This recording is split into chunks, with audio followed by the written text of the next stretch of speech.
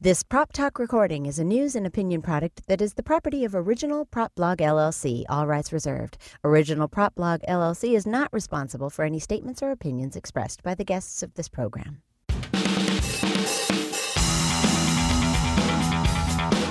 Live on tape from the OPB studios in Northern California, it's Prop Talk.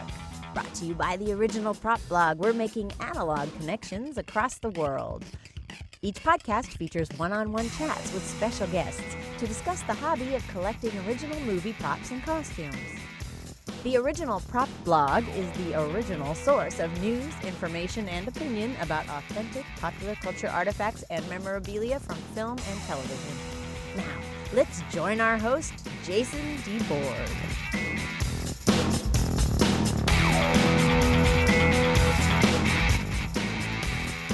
So welcome to Prop Talk, and it's been a couple weeks, actually a little bit longer I think since I've done one of these, but I was down in Burbank shooting video at Profiles and then Eastern Costume, so that ate up a lot of my time. But going forward, these are going to be a lot more regular, hopefully once a week.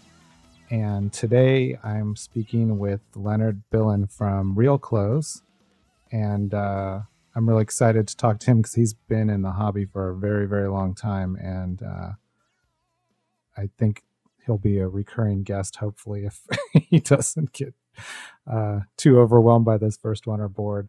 But anyway, welcome, Leonard. Thanks, Jason.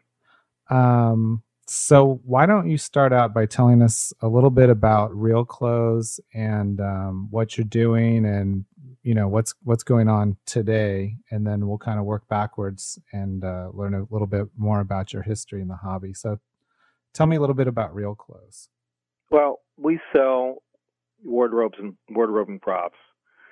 Pretty much everything we sell, we obtain directly from studios or production companies.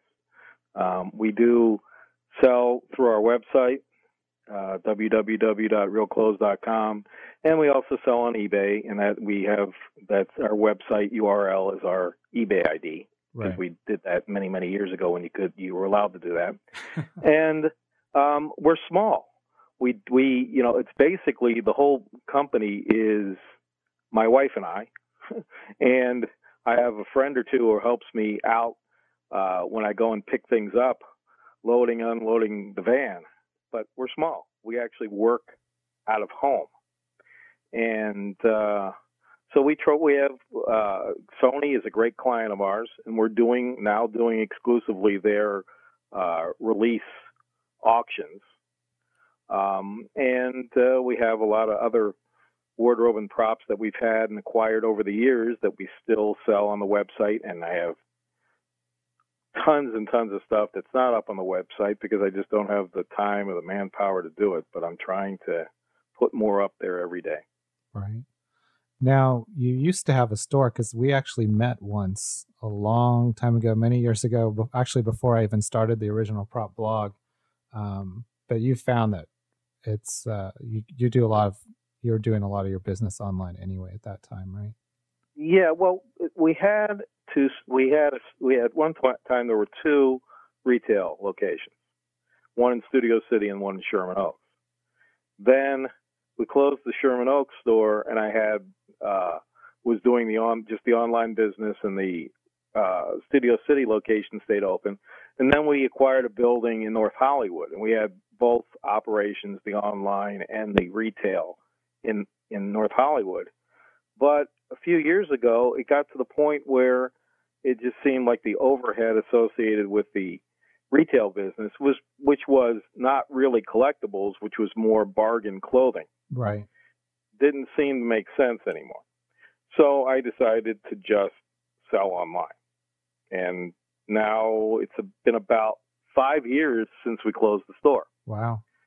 And that's what we've been doing ever since, just selling online. Yeah. So I'm really interested to learn about how you got started in this business, because I don't even know. I don't think we've ever talked about it. We exchange a lot of emails all the time, but it's usually pretty topical stuff. So, I got started. Actually, I had somewhat of a background in collectibles, not in Hollywood memorabilia. But I was a baseball card dealer in the late 80s, early 90s. And I always liked movies. But I met my wife, and just coincidentally, she and her mother had the business, which was at the time called Studio Wardrobe. And that was around the time that the internet started coming into people's consciousness.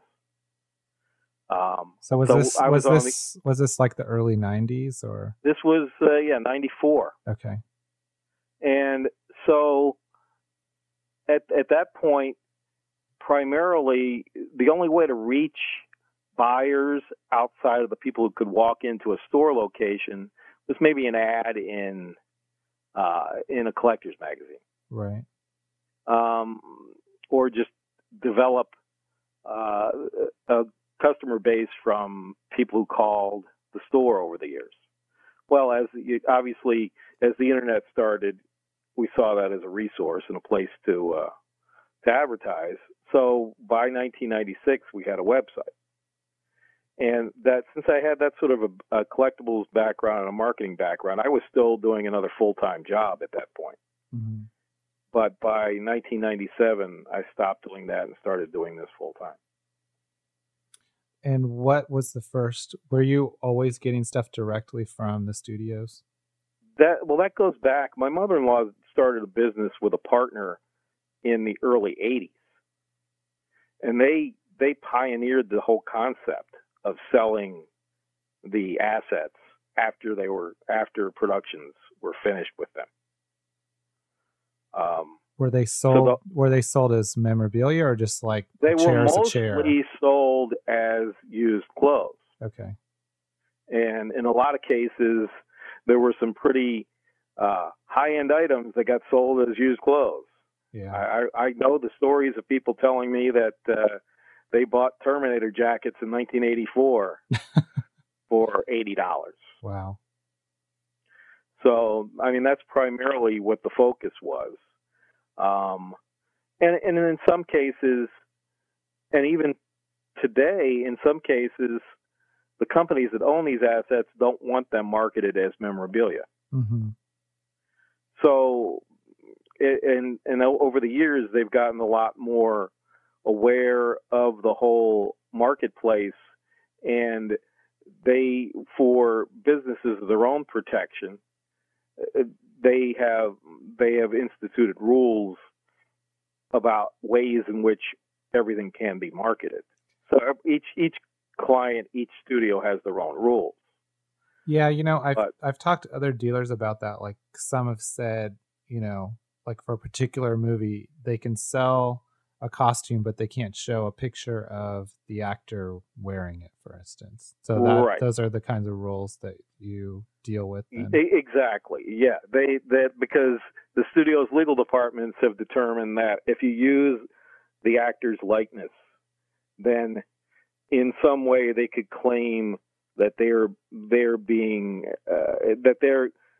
could claim that the implication that they're endorsing the sale is there.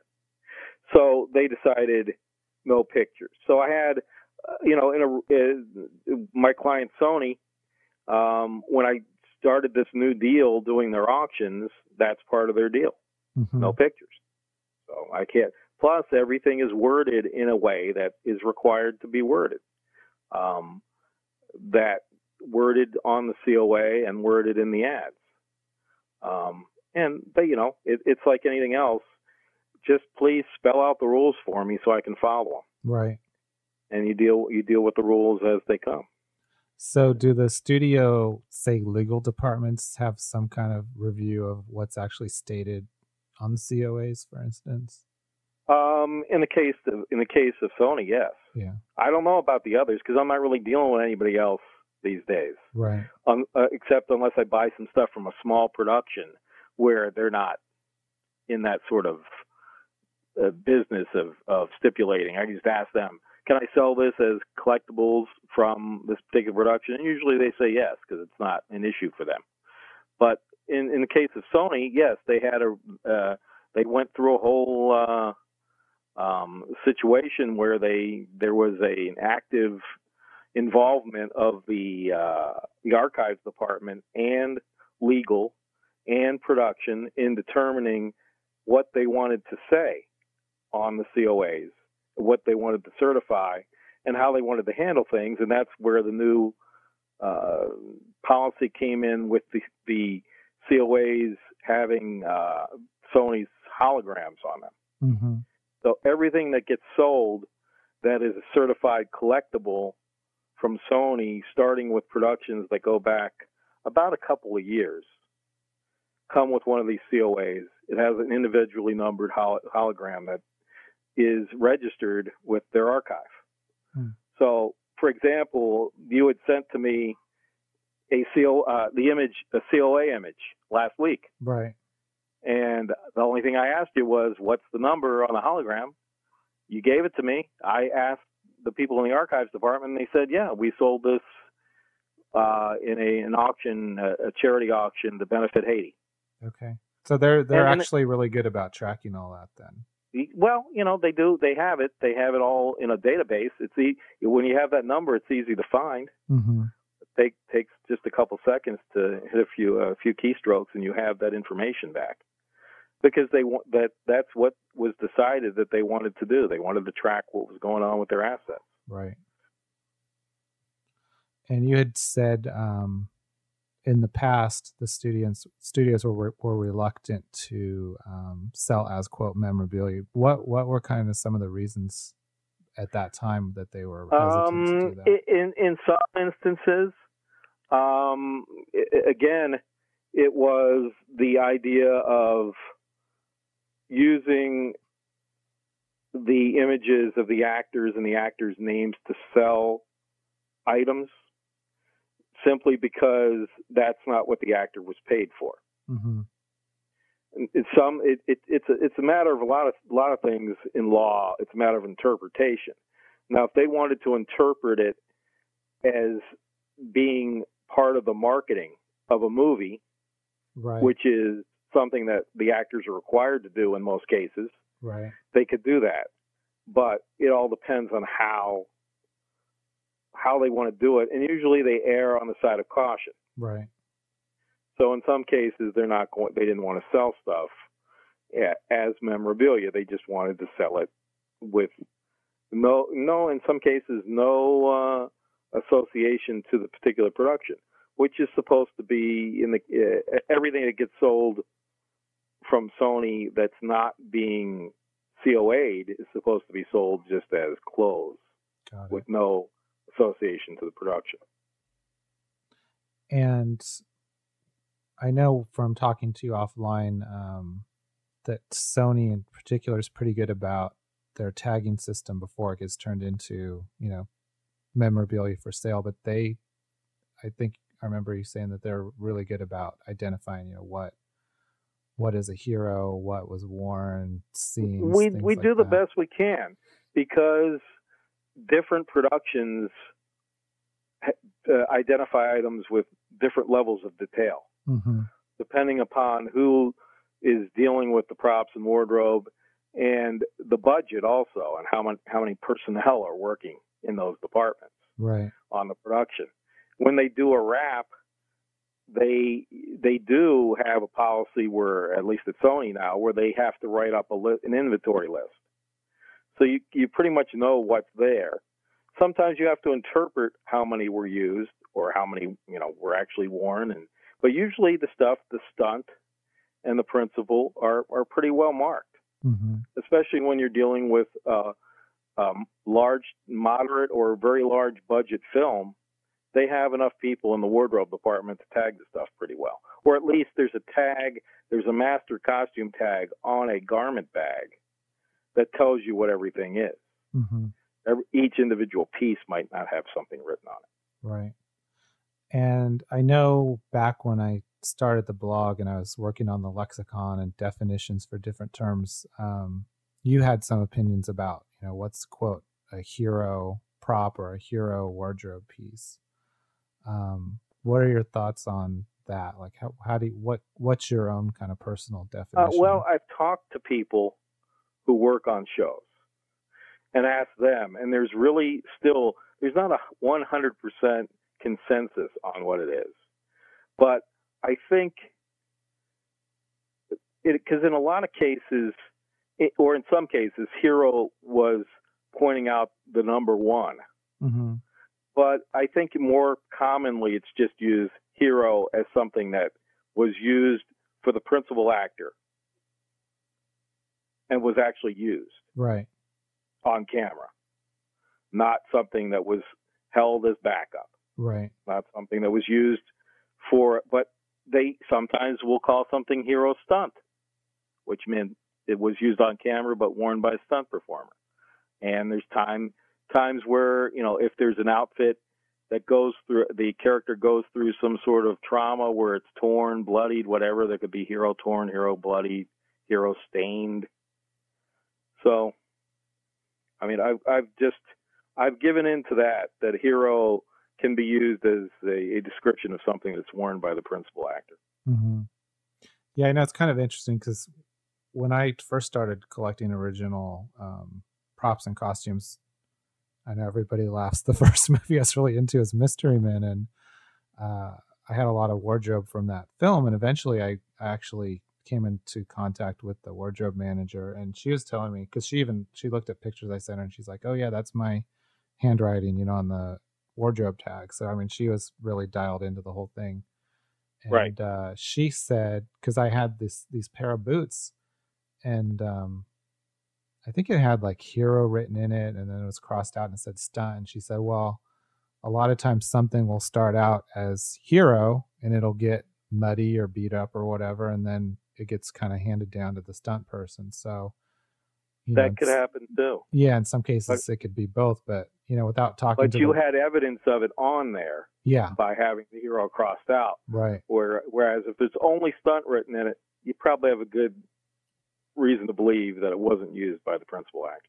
Yeah, and I mean, sometimes you can also tell because although obviously the stunt is supposed to resemble the principal actor, they aren't necessarily the same size. Yeah. Sometimes somebody's stunt, but it's particularly in footwear. Right. Somebody could really be about the same height, weight, and resemble the principal actor enough to be their double, photo double, or stunt double. But one person might wear a size 12 shoe, and another guy, the actor, may wear a size 10. Right. And then you have a way of telling what's what as well. I mean, it's always much better when you have shows where there's only one of something. Right. It's more than one scene. There was no reason to have more than one, or it's clearly delineated what was worn and what is just extra stock. Mm-hmm. But that's the other thing, is there really aren't any rules. Although when you're dealing with stuff from a particular production, you can kind of get a set of rules in mind. Right. But it doesn't relate necessarily to any other show. Yeah, and that's the thing. I mean, you could get at an auction one piece from one movie, and it's sort of out of any kind of context of what actually happened on the production. Whereas, in your case, you're getting a lot of stuff from a production, so you can sort of use that to your advantage. Yeah, in most cases, I'm picking through everything. At least in the case of when I'm dealing with Sony, the stuff comes back, and the first go around with the stuff is Archives. Mm-hmm. And Archives pulls whatever they want to have, they want to keep, and goes through all the props, the hand props, and pulls what they want to keep, and also puts aside some for us to sell. Then I go through it. And so in a lot, we're looking at stuff that's coming right out of boxes that were shipped back to the studio after the production ended, or stuff that was done locally. It might not even been boxed. It was just trucked back to a storage facility and put and hanging on racks for months on end until the show was released, or it was at least until the show, there was a final cut decided, and that there's not going to be any more changes made. So there's not going to be any more reshoots. Right. And that's the other thing, is when they're pulling things for reshoots, stuff gets mixed up. Yeah. And they're not necessarily, they don't care if they got the same one that they used when they shot the scene the first time, and they're doing a reshoot just for inserts or for a couple little changes. You might have two different pieces that look exactly the same that were worn, but when the movie's complete, it's a single scene that seems seamless, but it was shot months apart. Yeah. Yeah, I know. I was actually researching a piece from one of the first Bourne movie, and you wouldn't know it from watching the movie like you're supposed to watch it at 24 frames per second, but when you watch it frame by frame, the device actually even changes. I mean, it completely changes style. It's, a totally different iteration of what is seen in another shot, and it's like, but you would never pick up on that unless, but who watches a movie frame by frame? So right, and their intent was not to have that happen, but then they knew they did that, but they knew it was going by so fast, right, that it wouldn't really make a difference. But there's a great example of how you could have had one of those devices and sold it, and somebody said, "Well, that's not the way it looked in the movie," because they happened to freeze the wrong frame. Right, exactly. Which and then in a lot of cases, there's not really a lot of great tracking of what was used when. Mm-hmm. And I'm going by, friends who worked on productions and said, well, they just got thrown back in boxes and taken back to storage. Right. We didn't know which one was used particularly at what point. Right. So with Sony, do they keep quite a bit of material for their archives? Are they pretty selective? They're selective, and they're also, like every other studio or any other person, like a collector, they're limited on space. Mm-hmm. So they take what they think is the pieces that are most representative of the production. But it also depends on the production, the stars in the production, and what kind of a movie it is. If it's a modern day film with a lot of contemporary wardrobe that just looks bland, mm-hmm. they're not going to take as much as if they're doing a period piece, right, like The Other Boleyn Girl, because they're also selecting items that go out on tour or are used for displays and decoration. Mm-hmm. Somebody's three-piece suit looks like everybody else's three-piece suit. Right. But if it's a big enough star in a popular enough movie, you might want to display it. But there might be a movie that's less popular, but the costumes look a lot more interesting, and you want to display that instead. And do you know what their kind of a long-term objective is with their archives? Like, do they plan to put it on some kind of permanent public display, or they're just thinking they know they need to keep it and they're just going to I don't think they have it for a permanent public display, but they do have some permanent public displays that get rotated. There's right across the street from the studio is Sony Pictures Plaza, which is another office building. And if you walk into the lobby, there's always a display there. Mm-hmm. And it rotates out. It might be some recent productions versus older productions. They also do other displays on the lot. And they have their own store. There's a company store where they actually sell some stuff. They have little internal auctions. Oh, really? For employees. Mm. So there's various reasons for having this stuff. And then sometimes things are kept because they might actually get used again or be needed to use as a model for a sequel or a reimagining of a show. Right. So if there's like some potential hit sci-fi movie coming out, then they'd be more likely to hang on to it in the event there's going to be a sequel then. That would be a good example, or even something like even get away from movies, go to TV. Mm-hmm. They have the Married with Children couch. Oh, really? Because a few years after Married with Children was done, they did a reunion show, and they wanted to recreate that entire set of the Bundy living room. Well, they had the couch to do it. And you never know, they may do that again. Yeah. Again, it's always a consideration of space and prominence of the items. And that's not necessarily readily apparent to anybody when a project first is released. Right. So you try to err on the side of caution and keep more stuff than you might otherwise. And then a few years down the line, they may say, well, okay, we don't really need X or Y anymore because it's taking up space and it's not something that's prominent enough that we really need to keep it around. So how much archive space do they have? I mean, is it just that's hard for me to say because they have a location that's being morphed now. The building where they are, their space is changing. So I don't know what they're going to have in their new setup. But they also have other little. That's the nature of the business is that the studio lots don't have enough room on them, and the sound stages and what space they have on the lot they want to use for production. Mm-hmm.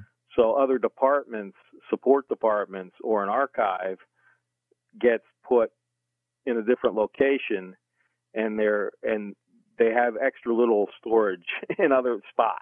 Right. So it's really hard to say. And then there are other things that are kept even more secure, like Spider-Man stuff. Right. So they have a department, a great department where they have not only, but they have items on display, but they also have posters and tons and tons of stills from Columbia Films going way, way back in the archive. And then there's warehouse space, and then there's other little warehouse spaces in other spots. So it's really hard to estimate how much total space they have. But they don't have a museum set up like Warner Brothers has, where there's a tour. Sony has a tour also of the studio lot, but part of the Warner Brothers tour is actually going and seeing their archive or their museum. So do you think there's ever going to be, quote, Hollywood museum that really has, substantial amount of what you'd call good stuff, so many people have talked about having museums over the years. Mm-hmm. And no one has come close to even trying except, I guess, Debbie Reynolds. Right. Is the closest, and that didn't seem to work. Right. So I don't know. There are a couple collectors, I guess, who have their own private museums, but they're not open to the public. Right. And there are big collectors who have talked about having them, and I guess Paul Allen has a sci-fi museum. Right. And he's the active buyer of sci-fi props and wardrobe. But there's a perfect example. There aren't too many Paul Allens around. No. Where they can indulge their hobby to an extent that they can open a museum. Right. Because they're capable of financing a museum. So I don't know. In the time I've been doing this, we've gone through different eras economically, and we're about in as much of an economic downturn as we've seen in a long time. And so if nobody came along to decide to open a museum in 1999 or 2000 when everyone was riding high, right? I don't expect anybody to be doing it right now. I guess all we got was Planet Hollywood. We got Planet Hollywood, and Planet Hollywood was great. And Planet Hollywood, for anybody who was selling wardrobe and props, was great for a while too, because they were the market maker and they set all the prices because they bought so much. Yeah. And when Planet Hollywood went insolvent and stopped buying, that had a tremendous effect on the market. So where do you see values kind of in recent history now, and then kind of going in the future at different levels, from, you know, the really high end, you know, marquee stuff you might see in Profiles, you know, and then kind of down to, you know, more current films, where things are a little bit more plentiful. Like, I think it's all over the place. I think definitely you can have a current film that would be popular enough that the stuff from it could be very valuable, or even hold its value or increase in value. But obviously, most current films are kind of forgotten pretty quickly. mm-hmm. So, you know, it depends on maybe the actor too. There's certain actors who there's a lot of stuff out there from, and then there's certain actors who there aren't. Mm-hmm. And depending on their popularity, if something came along from a particular actor, even if the movie wasn't that big a hit, it could have a lot of value. Because there's certain actors who tend to have in their contracts to keep their wardrobe. Yeah, because I know Robert De Niro had that pretty much in all of his films, right? Because he isn't there like a university in Texas, I'm trying to remember, where he had donated a large number of his wardrobe pieces. But his and stuff props. has come around, though. I mean, I've had some stuff of his from Ronin, and I've seen stuff of his out there from the Fockers movies. Mm-hmm. But I'm talking more. Julia Roberts is a good example. She gets all her stuff. Now, I think there was some wardrobe from Erin Brockovich, but that stuff she's specifically allowed to go out to charity auctions. Mm-hmm. But she has a movie coming up this summer, Eat, Pray, Love, and the wardrobe's already with her. Hmm.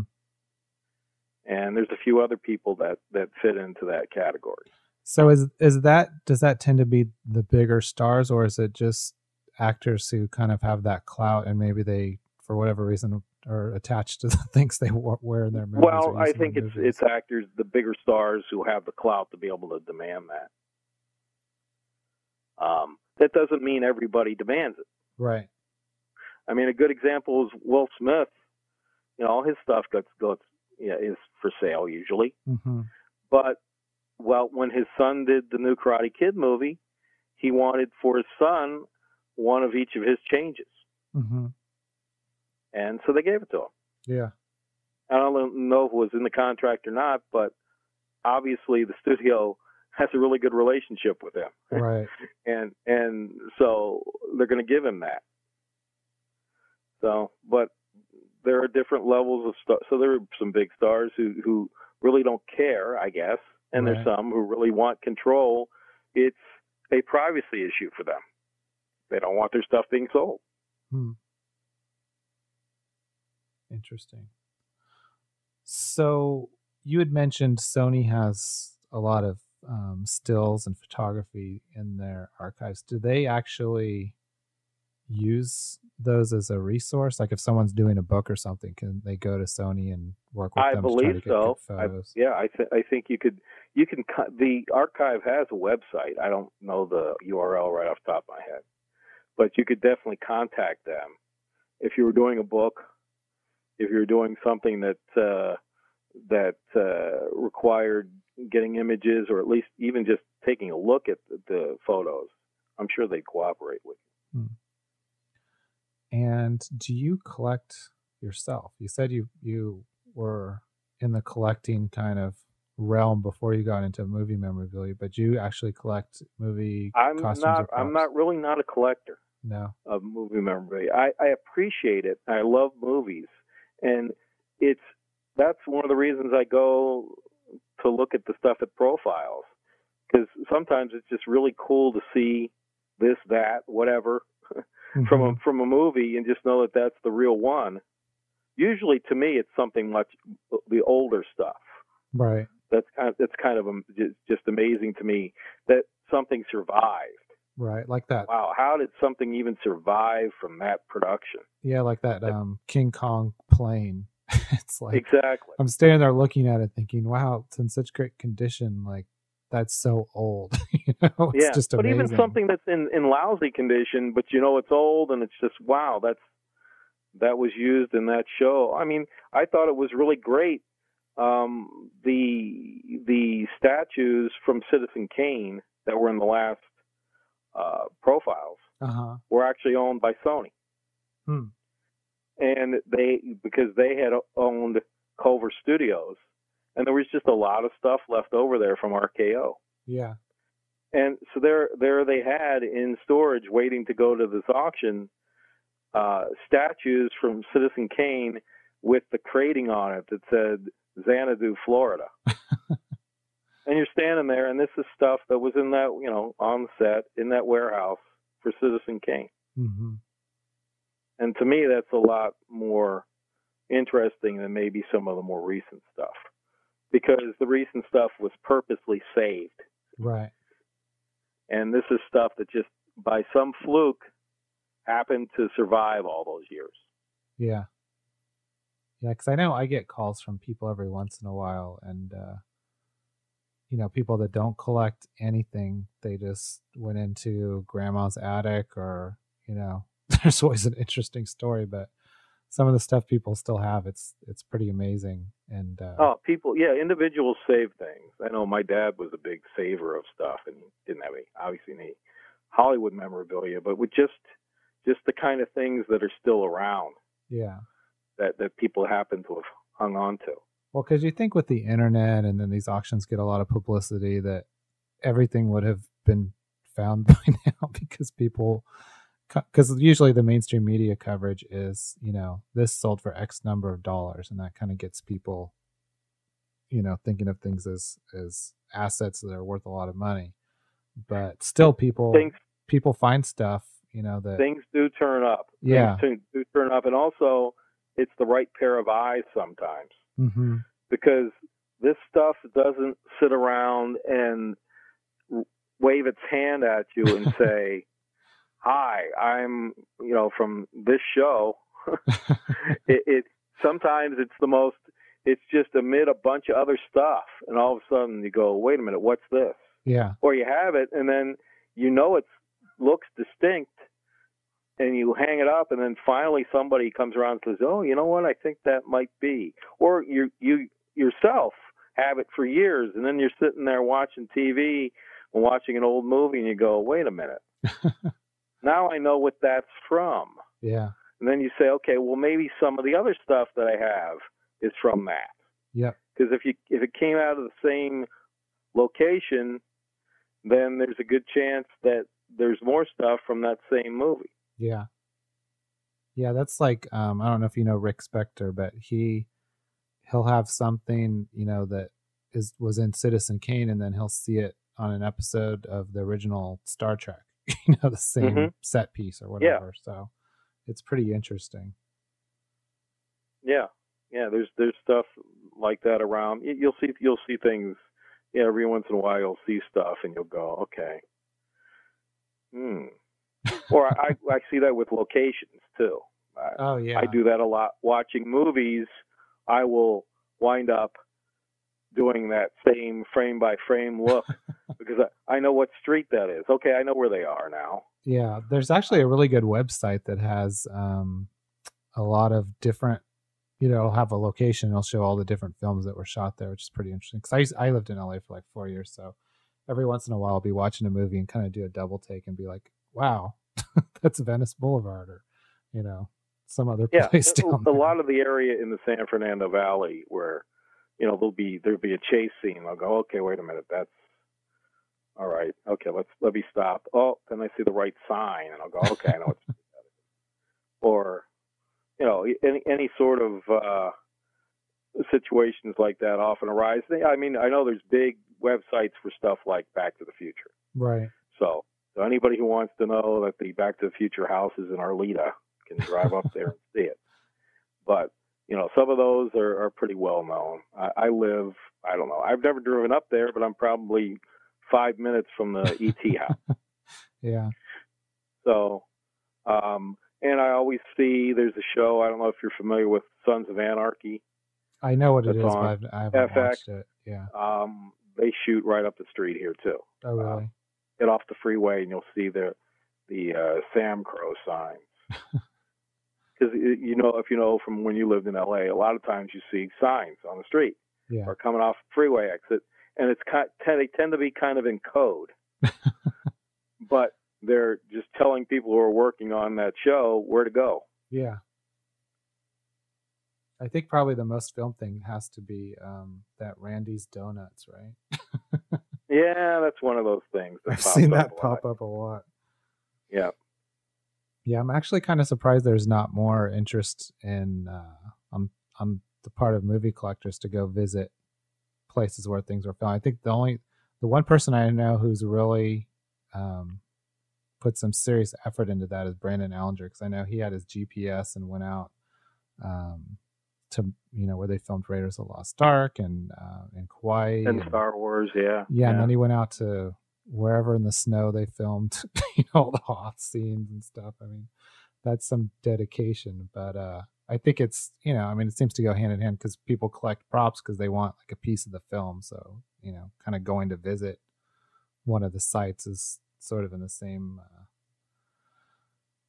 impulse, I guess. So. Yeah, there could be a lot more of that sort of information added to a website that is specializing in that, because there's so many little places around that are there. It's like again up the street from me. There's a hotel they use that for Will Smith stayed there in 7 Pounds. It was also used in Christopher Nolan film. Memento or no? Memento, yeah. Yeah. So I mean, there's just so much around Los Angeles that you could go and see spots where things were filmed. Yeah. But yeah, you're right, because I guess maybe because you can't own that. Yeah. People aren't as interested in it. Although, hey, at some point, the people who own that house in Arleta are going to sell it. And somebody can buy the McFly house. Yeah.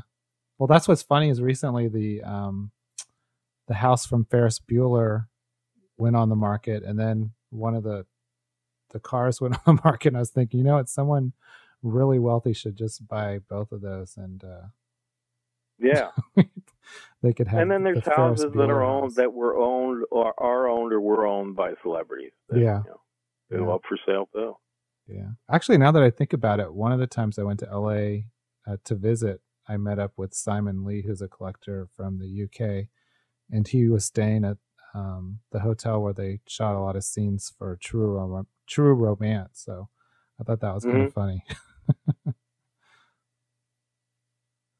So getting back to props. Hollywood Vault, they're not in business anymore, right? That's what I understand. Okay. Because go ahead. Well, no, there was a point at which both Rainmakers, Hollywood Vault was selling stuff for Sony, and we were as well. Right. But at some point, I think they just retreated and went out of business. Yeah. I don't think there was any official announcement or anything. Yeah, I never heard anything, but a former employee had called me and said basically, they're out of business, but I never found any public statement, anything. They just seemed to kind of fade away. But so their business model seemed to be more, they would do auctions at the theatrical release and then maybe at the DVD release. And it seemed like they used likenesses of, the actors, or they used the poster. Like I remember they did Hellboy, and they had, Ron Perlman, an image of him holding, whatever it was, a grenade belt or I think they were using publicly released publicity stills. Okay. And at that point, that was not a violation of the policy. Right. But later, it became a violation of the policy. Got it. I mean, I have stuff from older productions from other clients that I'll take frame grabs from the DVD because it wasn't part of the stipulations for selling it. But now I can't use the images for auctions for Sony stuff, so I can't do it. Don't do it. It's one less thing to deal with. I will seek out the images. Right. I will look and see where they are. They also don't want it stated this is the, they don't want an image and say this is what so-and-so is wearing in this picture. Right. Because, again, there might be more than one, and you don't really know. It's the one that they're wearing in that particular picture. So you have a contract with Sony and you sell stuff with those stipulations, but they don't seem to care about what people do. Like, let's say you sold something to me and I looked at the DVD and I'm like, wow, this is a screen match of, Tobey Maguire wore this in Spider-Man or whatever. So if I then put it on eBay and said, this is the one that he wore and here's a picture of it and stuff, then they just kind of let all that go. Because you're not an authorized seller of the merchandise for them. Mm-hmm. Then they're not responsible. Got it. For what you do after you own it. After you own it, you can do what you want to do. There's no liability on their part. Now, in your years in the hobby, have you ever heard of, or are you aware of any instances in which a studio learned someone is, let's say on eBay, was selling something fraudulently from one of their films, that they've ever acted on it or done anything about it? Not just Sony, but any studio. I can't. Off the top of my head, I'm not thinking of specifics, but I know that has happened. It has. I mean, I don't know what you're saying fraudulently, meaning that it's something misrepresented. I mean, I do know that there's been stuff on eBay that was stolen that has been removed from eBay.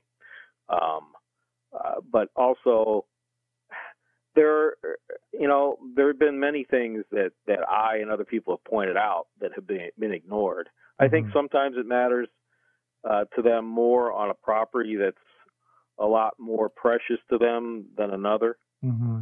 But it depends on the studio and the copyright owner too, and how much they want to protect their stuff. Right. I mean, the lawsuits that Lucasfilm has had. Yeah. But it's them protecting their intellectual property. It's not Fox doing it. Right. So in a lot of cases, there is no entity like Lucasfilm that owns that has those copyrights besides the studio that's that protective of their rights. So. Yeah, and Lucasfilm is pretty interesting because you think of all the stuff that they could go after people for legally, and when you look at the big scheme of things, it's what they've actually done is pretty small. But in the Andrew Ainsworth case, they kind of went really full force into that, and that didn't pan out for them, at least so far as they would have liked. But it's no, I've not seen any evidence of them sending out cease and desists right and left for people making unauthorized replicas. Yeah, because I mean, all over the place. Yeah, if you look at the RPF, that I think a lot of that community was built on people who love Star Wars and were making Star Wars replicas before the license stuff even started coming out. Right. So, but I think also the legal distinction is if you're not profiting from it, you're just making it. Mm-hmm. If you're presenting it just as I made this for myself, there's really nothing. There's no damage to the copyright holder. Now, once you start selling it, then you're making money off of someone else's work, right? And then they have the right to take legal action. Yeah, and I think the only one because I've seen people in the RPF say, "Hey, I made this cool, say, lightsaber, and I'm going to make 50 more. Who wants one for $200?" But yeah, I'm not aware of them doing anything. If somebody wanted to crack down on that, they could. But again, how much time and effort and money and resources are they going to spend on the guy that's going to make the 50 lightsabers, unless he really does and he's advertising it on a fan board versus somebody who tries to turn it into a business. Right. And then they're going to crack down on it a little bit more. Yeah, because I think the fan base stuff, I think the negative backlash that would, arise from them going after a fan would not make it worth it for them. But Right, exactly. If somebody's trying to turn it into a full-blown business and make unauthorized replicas, I'm sure they'd go after them. But if a guy's making stuff and selling it to other fans, sort of informally through a discussion board, I don't think that's going to happen. Yeah. So, what are some of the more interesting things that you've sold over the years? Like, do you have a favorite thing that you sold on at some point, or? Well, it's so hard to try to think. It's stuff that doesn't come right to me. Yeah. There's just so much that goes through. It would probably be a more, I guess the most interesting stuff, and for a completely different reason. I guess we've sold so much Starship Troopers stuff over the years. Yeah. And what's interesting to me is just how that movie endures for collectors. Well, it seems like there's kind of a really core group of people, I think, that sort of got started. I think some of them started maybe with replicas, and then they really loved that movie and bought those costumes and really got into that whole film, and it does and seem people to need, and there are people who want something to wear to a convention. Right. And there's enough of those around, and I had enough of them in a lot of different sizes that I could outfit people. Right. So that gave people an opportunity to get a costume from a movie that they could wear to a convention without having it be a super valuable one of one that they wouldn't want to wear. Right. Or having to actually handcraft something. Right. So have you pretty much sold through all that Starship Trooper stuff? No, I still have a lot of it. You do? I still have a lot of it because I bought what Disney had years ago, and I have consigned to me what Sony had. So was there like 100 soldier costumes? There's books. I don't know what the count exactly was, and I've talked to people who worked on. I think there were 400. Oh my gosh! Wow. Actuals, because I don't think they use. I don't think they used CG on the soldiers. I mean, the CG was just the bugs. Yeah. Everything else was the people. The soldiers were practical. Yeah. So. It's kind of funny actually. When I was living in LA, I was working with someone, and she quit because she got a job as an extra on Starship Troopers and was probably one of the background people. So. Yeah.